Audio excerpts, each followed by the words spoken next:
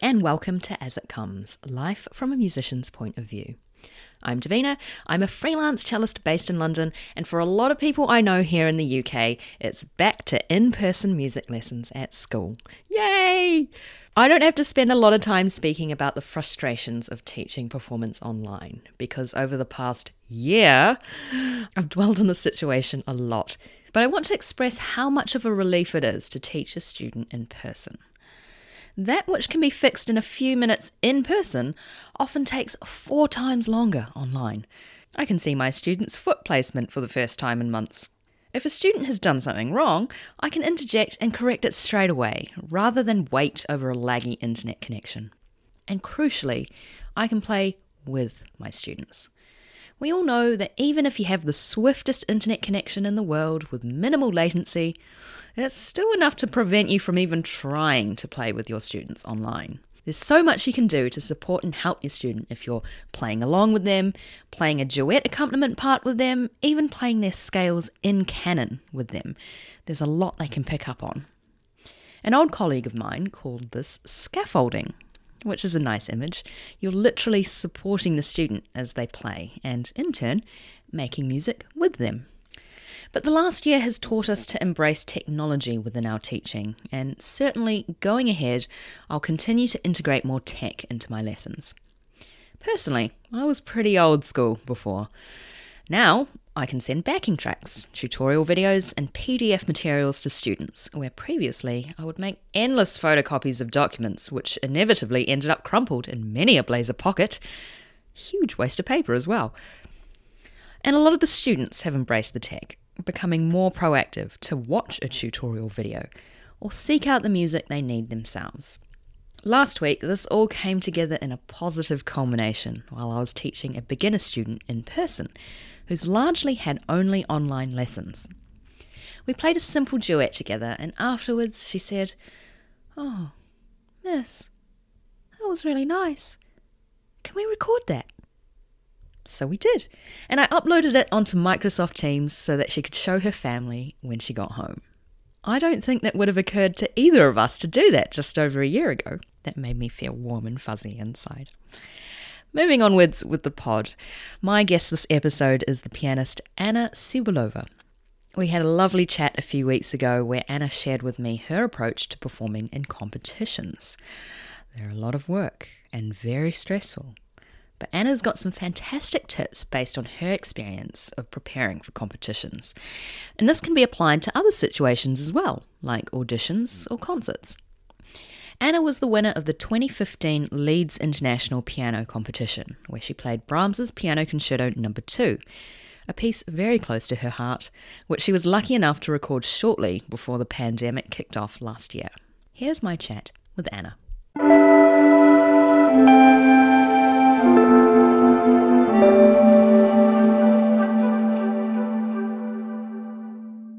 Anna, welcome to the podcast. Thank you so much for joining me today, all the way in Russia.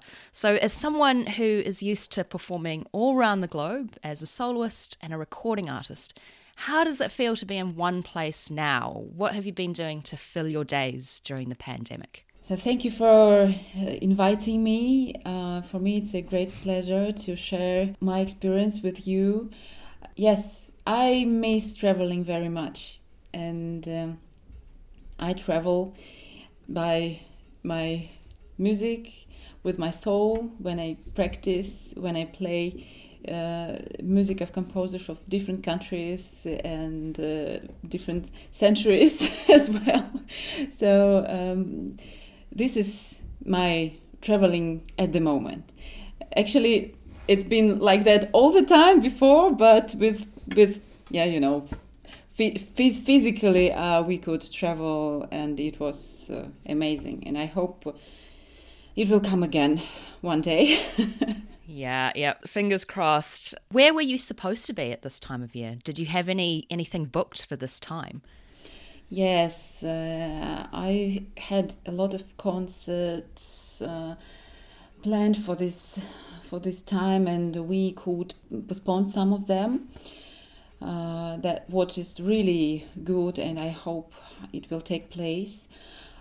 Of course, some of them were lost, but I hope we will find the possibility to get in touch with music societies again, and yeah, because for them it's also a difficult time to maintain, to stay alive during this crazy period. And, you know, because you don't have these concerts at the moment, what are you doing during these long days of not performing? Yes, well, everything what happened for the last time was really important for me, and in 2019 I became a mother. Oh, congratulations! Thank you, yes. And actually we started postponing my concerts from that time when I was pregnant to the time after the birth. And that was not easy. It was difficult really to combine these parts of my life, such important parts. I didn't sleep at night. I still don't sleep actually, but you know, a baby, it's a different life immediately. And yeah, I worked really hard to have all my concerts after the birth, but then suddenly that pandemic came. That was a total shock for me, but I stayed at home. I looked at my piano, I looked at my baby, I looked at my family. I understood, and maybe I accepted that reality and was grateful that I have this moment in my life to stay closer to my baby. She's needed, mum, of course. I suppose you must feel really grateful to have this time to spend with your baby, because Yes. imagine what it would have been like before the pandemic or in normal times, and you would have been running around the place. Yes. Because I know a lot of people have struggled with that, Yeah. you know, maintaining their career, and then there's that push and pull between parenthood and performing, and then guilt can sometimes kick in. So in a way, it's sort of a silver lining, I imagine. Yes, yes. Of course, I cannot imagine now what I would do if there would not be a pandemic in the world. Probably I would take her everywhere with me.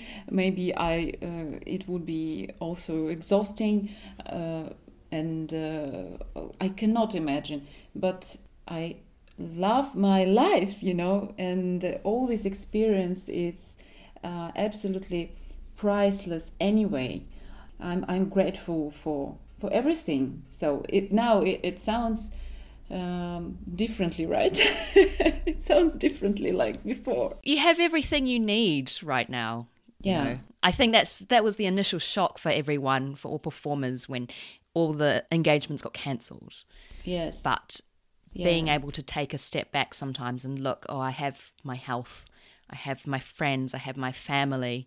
Yes. And if you have those, then you're doing okay, I think. Yes. So and we start to be more attentive to the very important things, to your soul, to your mood, to your health, as you said. This moment is for the whole planet. Just maybe we need to think more about ourselves, and just to stop for some time and think deeply. Yeah. You know what? I don't know what it's going to be like if we ever do go back to normal, because I feel like my capacity for work has gone down. Mm-hmm. So if we ever go back to that constant motion of, you know, performances all the time, it's going to take a bit of getting used to, I think. It's the rhythm of the life is now different, right? Yeah, completely different. Mm-hmm. So I wanted to ask you about your musical journey, because I did a little bit of reading about you, and read that you're from a very small town of only 500 inhabitants. Yes. So tell me, what was it like growing up in a small town, learning the piano, and then how did you go from there to, you know, one of the most notable achievements in your life is winning the Leeds International Piano Competition in 2015.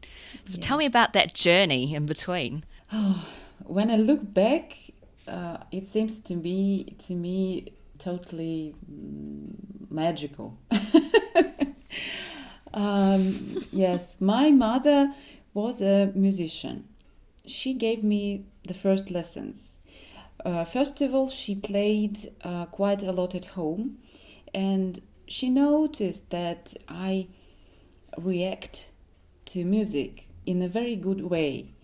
I dance, I sing, I want to play. So she saw that it is quite natural for me, and I like listening to music. And in my age, so I started when I was 6 years old. I loved the process, and I loved to go to perform on the stage. All these beautiful dresses, the stage, the light, and audience, and all pieces what I played.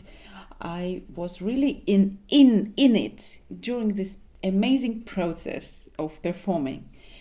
Of course, we had a difficult period when I was lazy and I wanted to go out to play with my friends outside, and my mom was quite strict, just to put me in front of the piano to play some exercises and all this. But it was not for long, maybe half a year or so, when I was 7. My father, he is an astrophysicist, a radiophysicist. In our small place in the south of Russia, the Caucasus, we have the biggest radio telescope in the world.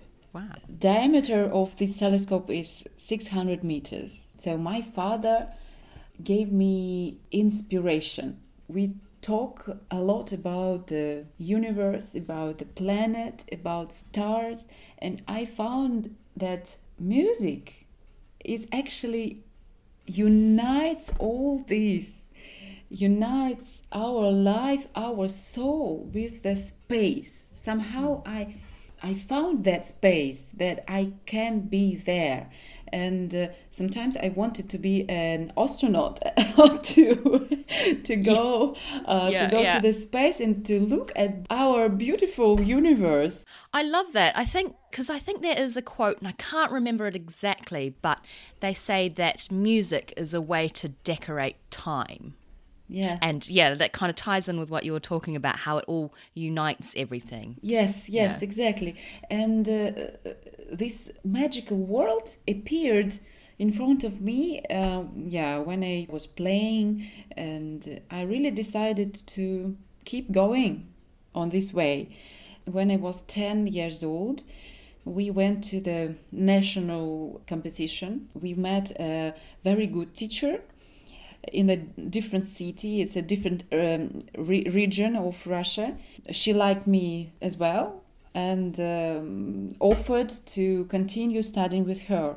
But as I was so just 10 years old and we couldn't travel, it's about 700 kilometers from our place. So no possibility to go there like twice a week or so. And my parents made a really brave decision, and my teacher also, she offered me to stay with her at her house, at her place. Wow. And I stayed with her for 3 years. It was one big lesson for me. A lesson in life, a live-in piano teacher. Absolutely, yes. And so she started not only teach me how to play, but how to live. So educated me. It was tough. It was very difficult. I missed my home. I missed my mom. I missed my dad, and wanted sometimes to go back. But I understood that this is my beautiful, sometimes hard way, but it's mine and I love it and I want to keep going. My mom once asked me, Anna, would you like to maybe to stop everything and go home? I was 10 years old. I said that no, Mommy, it is too late to go home now. So you'd set your mission very early on at 10 years old and decided this is what I want to do. I imagine your mum must have missed you so much. How would you feel if your daughter now decided to go off 700 kilometers away? Oh, now when I see my daughter, my view of the world has changed so much, of course.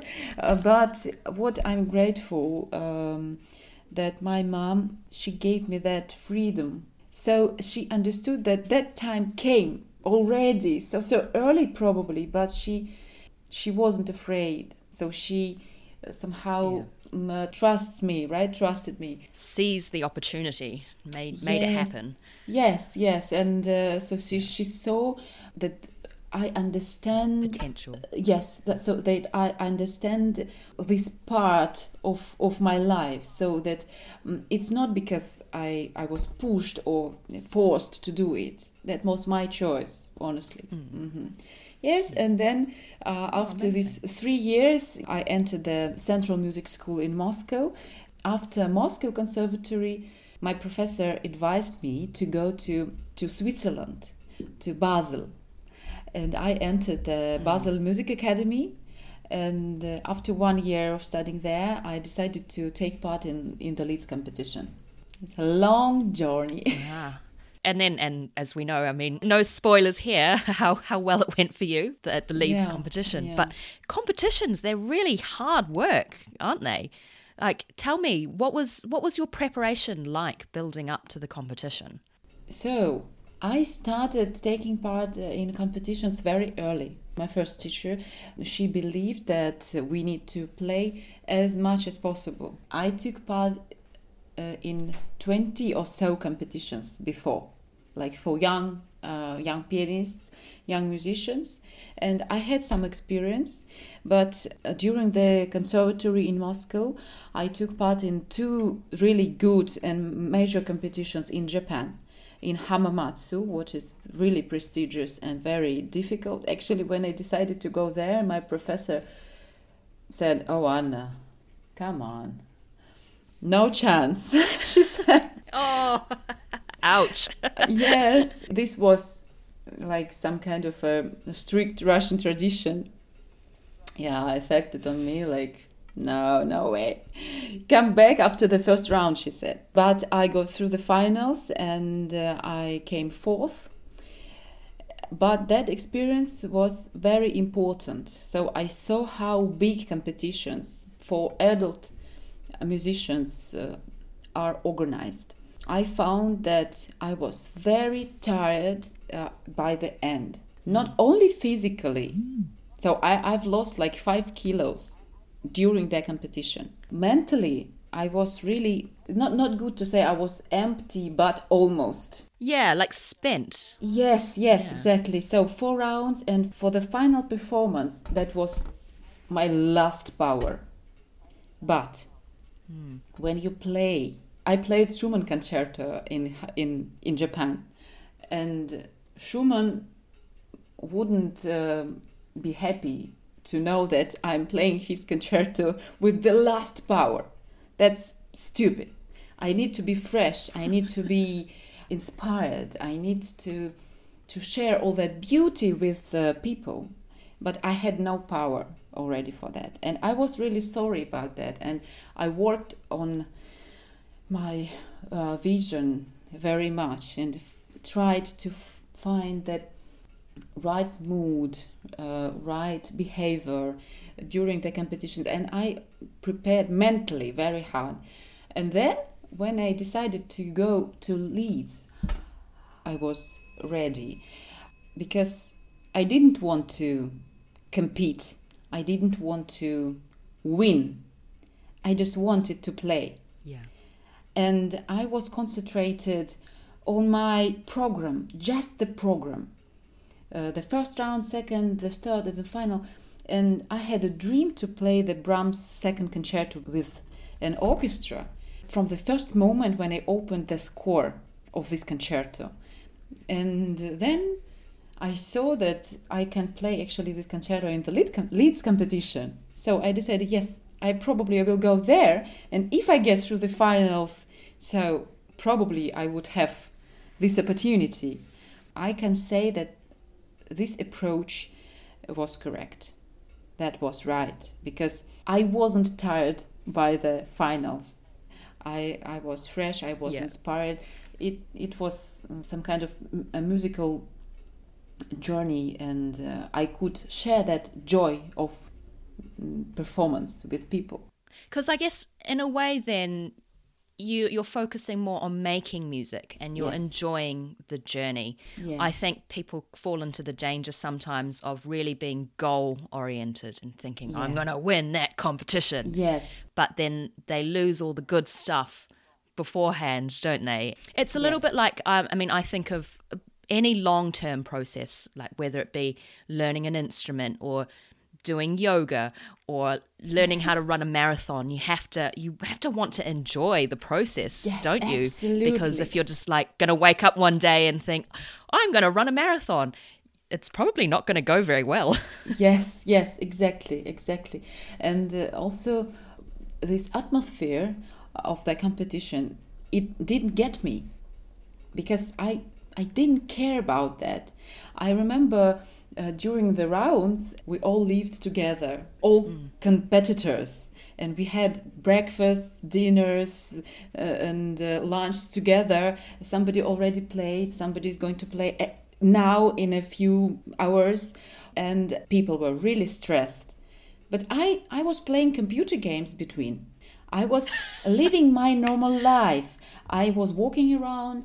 It's a beautiful place, Devonshire Hall in Leeds, and it has beautiful park garden just nearby. But it was a result of my big work before.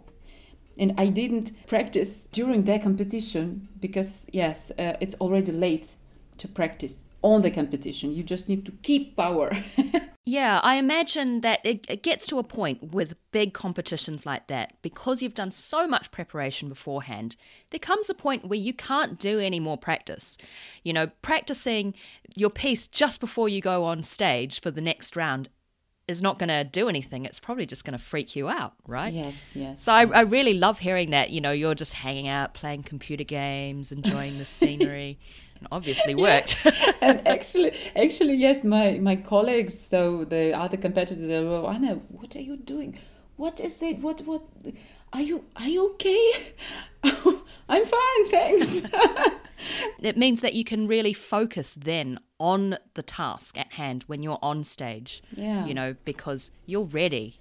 You've built up that power, and then it's just go time. One important moment was before the third round, we had a free day, just nothing. We just had a day for, I don't know what, for practicing, for whatever you want. And we could choose the host family to spend this day in the house with a piano. And I came to the house now they are my best friends, Claire and Ron Fraser. I came to the house, I opened the piano, and I understood that I do not want to touch the keyboard. I just closed the piano, I went to the garden, I took a cup of tea with milk, and I spent that day a few hours, I think 6 hours or so we had. And I played no one note during that day. And then I came to Devonshire Hall. I came back very fresh and happy. Other semi-finalists, they looked really tired. They were grey, you know. They were so, how to say... Yeah, very tired in general. Probably exhausted. Yeah. And they looked at me, I was like with pink cheeks, very nice, like after some spa or so. And they look at me, Anna, what have you done? What were you doing today? I said, just nothing. But for me, it was a really the right decision. I took a break, and then I had that power till the end. And this is what I really recommend to all young musicians who is going to apply for big competitions. Just save your power, because save your energy. It's very easy to lose the energy. It's even you can lose energy when you are talking to people. If you feel that like it's difficult for you to talk, just, I don't know, eat, drink, go, or whatever.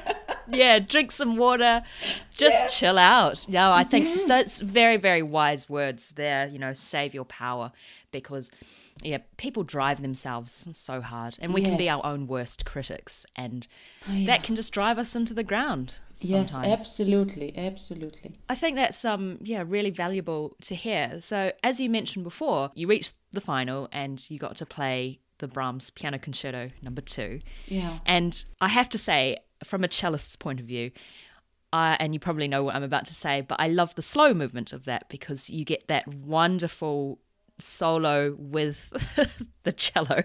And actually, you've recently recorded that concerto, and you've got an album coming out later in the year, and you recorded it shortly before the pandemic kicked off. So tell me a little bit about why you decided to record this piece. Yes. So this concerto is a very special piece for me. So it's this masterpiece of Brahms, which I feel really close to. I've also wrote my master degree in Moscow Conservatory about this concerto. It was a big research, and I went really deep in this concerto. And I'm so grateful for Brahms for doing all this, because all these ideas of our lives, of nature, our universe, are in this concerto.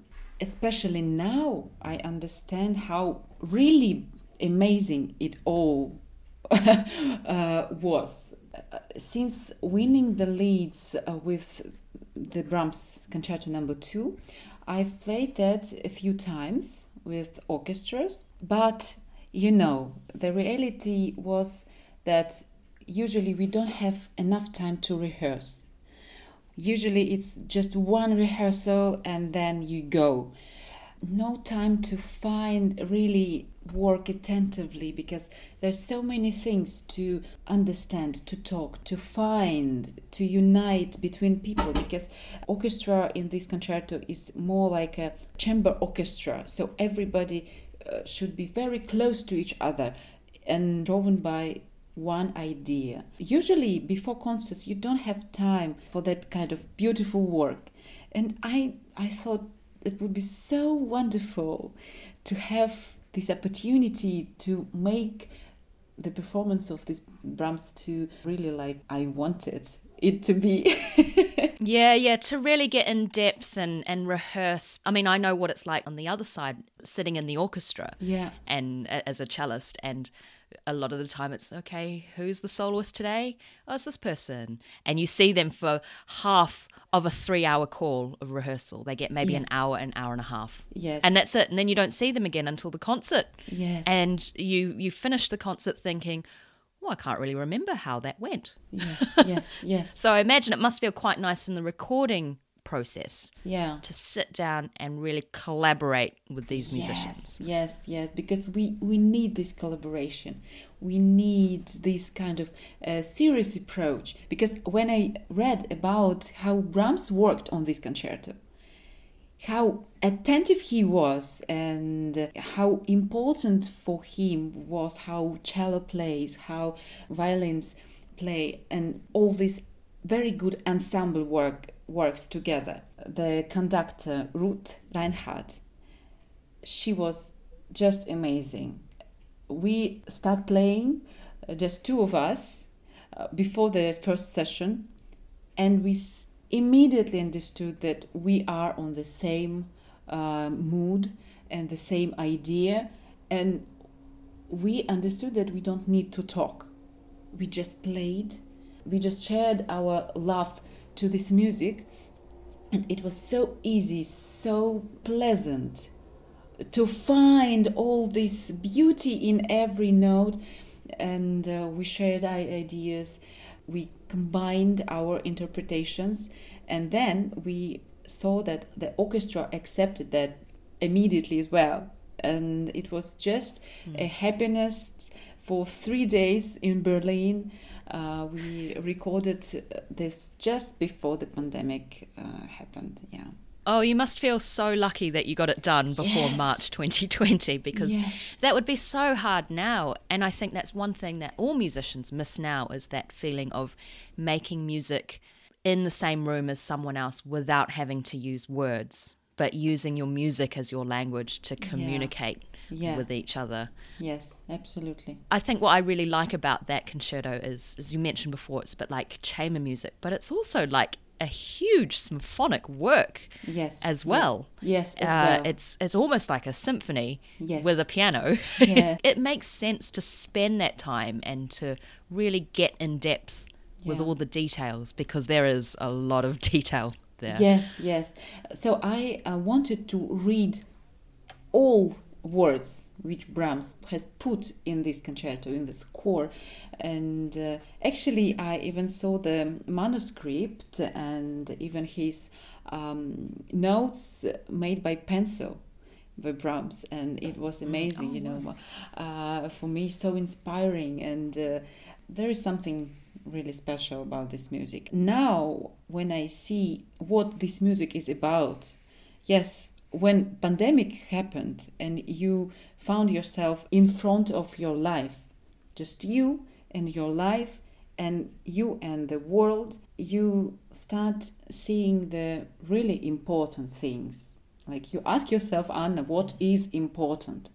So, and this music helps really to ask this to ourselves. So it's really about a life. Yeah.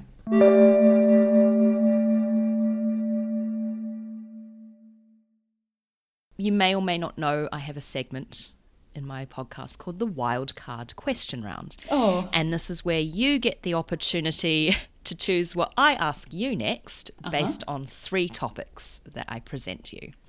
Okay. So your choices are non-musical pursuits, travel, and alternate path. Yeah, maybe non-musical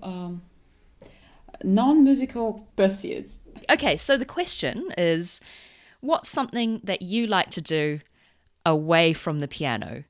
And I know you mentioned a little bit about this before when we were talking about your preparation for the Leeds competition, but what's something that you like to do when you're not practicing? Yeah. So as I am from that small place in Caucasus, it's in mountains, and I love downhill ski, and I do it from my childhood.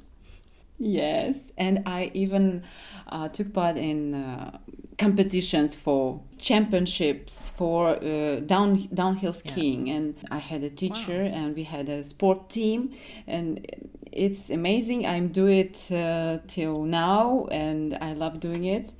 Mountain ski, it's amazing. Yes. Wow, you've done a lot of competitions in your life. Yes, right. That's amazing. What is it you love about downhill skiing? How would you explain why you like it so much? So first of all, it's a view. You admire the spectacular view of mountains in front of you. It's so beautiful. It's beautiful in any weather, and it's very inspiring for me when I see these trees and rocks and the sky and snow.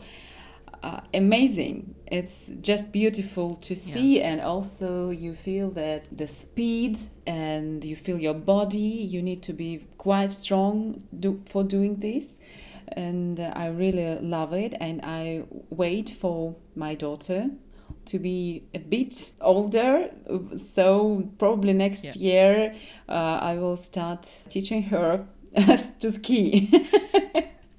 Yes. That's brilliant. Amazing. Yeah. It sort of ties in a bit with what you said earlier with your dad being an astrophysicist, Yes. and, enjoying all the things that make up this world, in a really cosmic Yes, level. yes, absolutely. Yes, yes. I also love swimming. We were in a sport team of swimming in Moscow Conservatory with my husband. It's great for musicians to swim. Yeah, I was going to say that. It's good for like all of your muscles, like getting an all body workout, isn't it? Yes, absolutely. Of course, during the pandemic, you cannot go to the swimming pool. But now, for example, in Moscow, it's already opened. And so sometimes I go. But of course, I would be happy to go there more often, more regularly. But chance by chance. I'm excited for your daughter. She's got some really exciting non-musical pursuits coming up in her future, I think. Skiing, swimming. Yeah, but I mean, a sport in general, when it's beautiful and inspiring, it's good for your body, it's good for your health and soul as well. Anna, thank you so much for joining me on the podcast today and telling me about your approaches to competitions and things that you like to do outside of music and piano, and also talking about the Brahms Piano Concerto No. 2, which is just a fantastic piece if you've never heard it before. So where can listeners find out more about you and your work? I have an official page in Facebook. I'm working on my Instagram by myself, what I'm really proud of, because I'm a person who is very far from social media, but I'm working on myself, trying to do some content for this. It's not easy for me, but I'm trying. Yeah, social media takes up a lot more time than people realize, I think. Yes, absolutely. For me, before, I remember every post on Facebook was a stress for me. I remember like, oh my God. I need to write something. Anna, just concentrate. You have to write something. And I remember that kind of a new pressure on me after winning the leads, because I didn't expect that side of being a winner of the competition, of the big competition, that I must do Facebook and Instagram. But yes, of course, this is a way of communication now with people. And later I understood that it's not so scary. I can do it. Anna, thank you very much for joining me today. Thank you, Davina. Thank you. It was such a pleasure to talk to you and share my thoughts, and thank you for everything.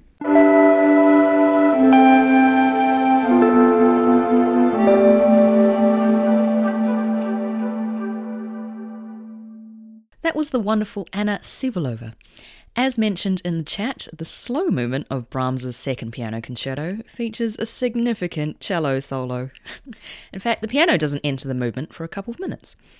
I'm sure many of my cello peers will be familiar with preparing that solo for auditions, but outside of the orchestral excerpt context, it's a beautiful solo, providing a serene and calm mood for the beginning of the movement. In fact, Brahms reworked that melody in his song Immer leiser wird mein Schlummer, or My Slumber Grows Ever More Peaceful. If you're looking for something to listen to, give the piano concerto a go. After finishing it, Brahms wrote to Clara Schumann, saying, "I've written a tiny little concerto with a tiny wisp of a scherzo." Which I think is a bit of a joke. This piece is massive, weighing in at 4 movements instead of the usual 3. If you like Brahms's symphonies, who doesn't, try this concerto. It's got everything. Anna's recording is out in May, so keep an eye out for that and check out the show notes for a single that's available from that recording. That's it for today. Special thanks to Roz Nagy for my logo and Daniel Elms for my jingle. Huge thanks to Anna Sivalova for joining me for this episode, as well as Rebecca at Premier Classical for her assistance. And as always, thank you for listening. If you'd like to support the podcast, you can now donate and buy me a coffee on my Ko-fi page. Link in the show notes. Get in touch at asitcomespodcast@gmail.com or on the website asitcomes.com, where you'll also find all previous episodes and transcripts of the podcast.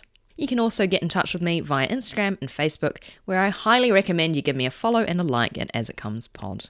Remember to rate, review and subscribe on Apple Podcasts or wherever you get your podcasts. Thank you to those who've already done so, and thanks for continuing to spread the word. Chat to you soon and take good care. Bye.